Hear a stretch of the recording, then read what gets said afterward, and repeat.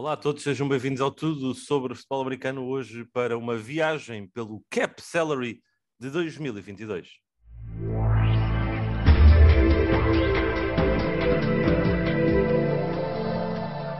Olá, sejam muito bem-vindos a mais um episódio, mais um momento educacional, pedagógico, aqui no Tudo sobre Futebol Americano, onde vamos falar sobre o Cap Salary, que é um tópico sempre muito interessante quando falamos de desportos norte-americanos, em particular da NFL, porque adiciona toda uma nova multitude de complexidade àquilo que é a própria gestão, a própria dinâmica das equipas.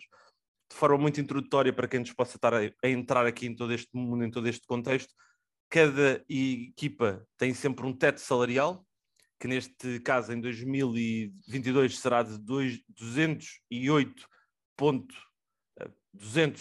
milhões de dólares, para arredondar, 208 milhões de dólares, e o que quer dizer que cada equipa vai ter que, no início da época do ponto de vista competitivo, ter os contratos dos seus jogadores a representarem no máximo esse valor, ou seja, não podem estar, neste caso, acima, o que representaria que estariam com cap negativo, digamos.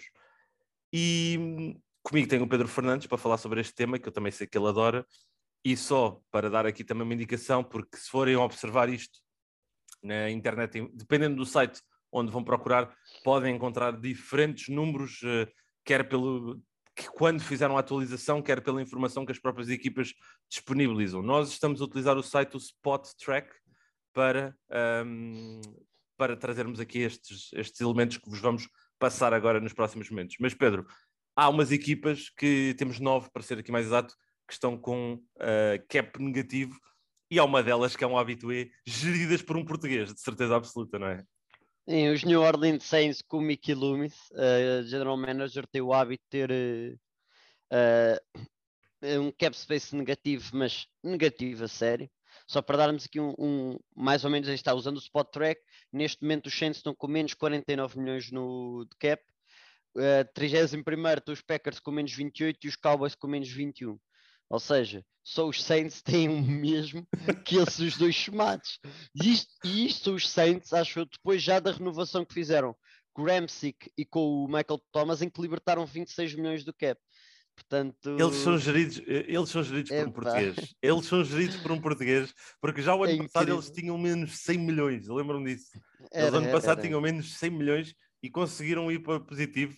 E há várias gigajogas que podem ser feitas aqui para fazer isso, não é? Nomeadamente a transformação de valores que contariam para o cap para bónus, passagens ali de dinheiros para fases mais tardias dos contratos, porque de uma forma muito óbvia, muito resumida, vamos imaginar que um contrato de 5 anos representa 50 milhões.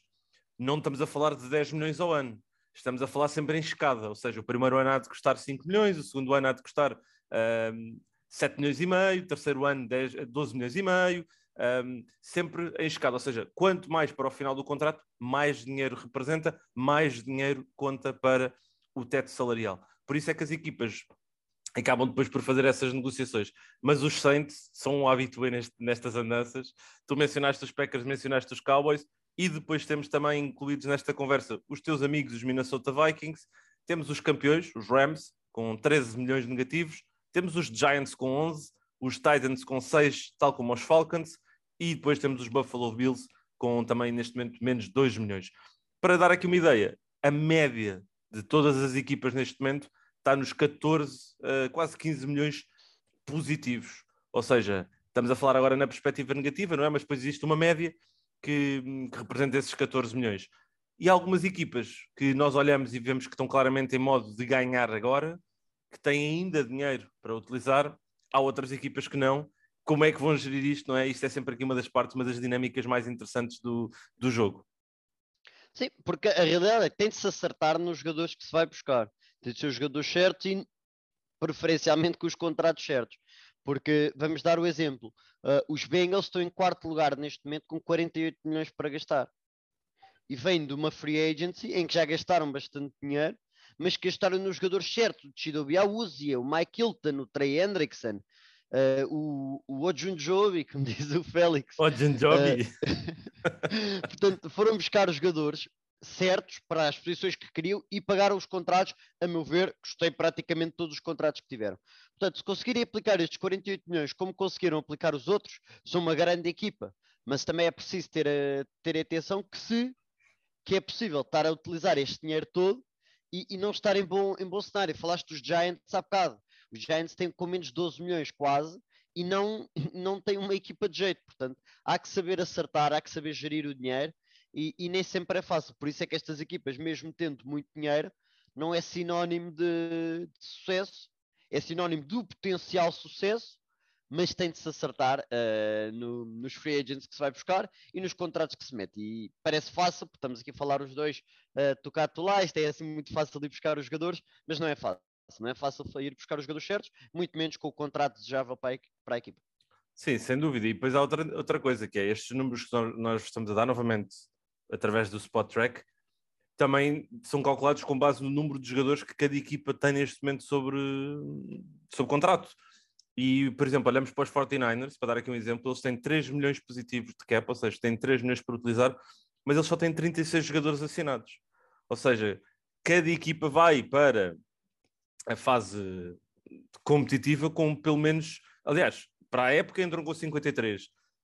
O ano passado, depois do Covid, aumentaram o número de jogadores no Practice Squad, o que representou que cada equipa tinha acho que quase 70 jogadores entre os 53 mais o Practice Squad. Mas os 49ers, por exemplo, são um exemplo que só tem 36 jogadores, são a equipa que tem menos jogadores assinados de todas as equipas da NFL. A seguir temos os Houston Texans com 45 em número 2. No lado oposto, temos, por exemplo, os Eagles, que têm 20 milhões de cap positivo e têm 67 jogadores neste momento sob contrato. Ou seja, também temos essa nuance de teres muitos jogadores sob contrato, com contratos menos volumosos, como parece ser o caso dos Eagles, e depois casos como o dos 49ers, que têm ali muitos jogadores a representar muito dinheiro e que vão ter que limpar isto tudo. John Lynch e Kyle Shanahan vão ter aqui um desafio também bastante grande pela frente. Por isso, isto tudo também são aqui coisas que temos que pesar, temos que medir quando falamos um bocadinho desta conversa toda. No entanto, e agora o que interessa realmente é quem é que está cheio de combo, não é? Quem é que está cheio de combo para gastar, e há aqui 3 equipas que estão com muito dinheiro, que são os Miami Dolphins, têm 61 milhões, sensivelmente, os Chargers com 57 e os Jaguars com 56, são aqui o top 3. Depois ainda temos os Bengals com 48, os Jets com 44 e os Broncos com 39. Isso para dar aqui só um alinhamento. Os Bengals são das equipas mais interessantes porque não só vêm de um Super Bowl, como estão repletos de dinheiro para poderem atrair aqui, eu diria, 5 linhas ofensivas, não é? Era o que eles deviam procurar. É assim, os Bengals e os Chargers é muito interessante, porque são 2 equipas preparadas para ganhar agora, apesar de estarem em situações opostas, na medida em que os Chargers não foram aos playoffs, mas a realidade e isto é uma narrativa muito comum na NFL, que é usar os anos em que o quarterback está em ano de rookie para tentar ir buscar o máximo de ativos possíveis para conseguir trazer à volta dele e conseguir assim ter uma grande equipa. Só que estes Bengals não é só o quarterback em rookie contract.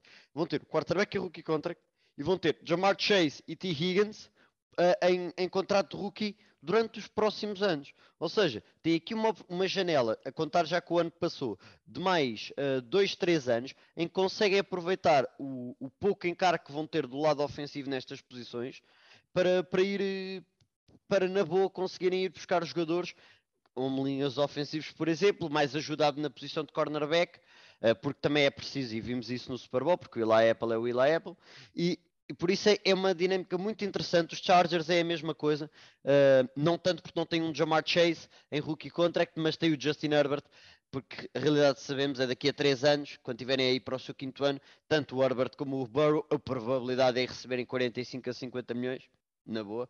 Não me admirava muito que fosse esse o teto na altura, de qualquer um deles. O próprio Jamar Chase vai receber quase 30 milhões na altura, se calhar.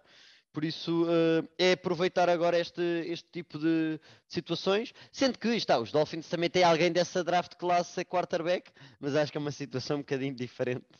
Eu acho que é muito diferente, muito diferente. Nem vamos falar disso, não vamos estragar este episódio, né? Não vamos estragar este episódio. Estava a tentar dizer isto sério, mas não consegui. Não, mas a realidade é que estas equipas estão em excelente posição. Os Jaguars já o ano passado, agora só para pegar aqui também mais um exemplo, os Jaguars são uma equipa que já o ano passado tinham muito dinheiro. Não sei até que ponto deram os passos certos em termos de aplicar o dinheiro da melhor maneira. E aí questiono, por exemplo, há um caso que fiquei com a cicatriz, não é? Que é o Griffin, o cornerback. Shaquille Griffin. Griffin. E o próprio o Rashawn Jenkins, o safety que eles na altura foram buscar, também não era nada de especial, por isso. Foi um absurdo. Não, aí está, é uma boa comparar os Bengals com o que fizeram, que deu logo 3 ou 4 acertados contra os Jaguars, acaba por se ver a diferença entre as duas equipes. Sem dúvida, sem dúvida. Mas os Jaguars são uma equipa que lá está, para mim são muito interessante. 56 milhões para gastar, alguns nomes que podem atingir aqui o mercado e que são interessantes. Por isso, vamos lá ver como é que utilizam também esse dinheiro da melhor maneira possível. E pronto, olha, espero que tenham todos aqui gostado também desta abordagem novamente mais aqui à semântica de negócio da NFL.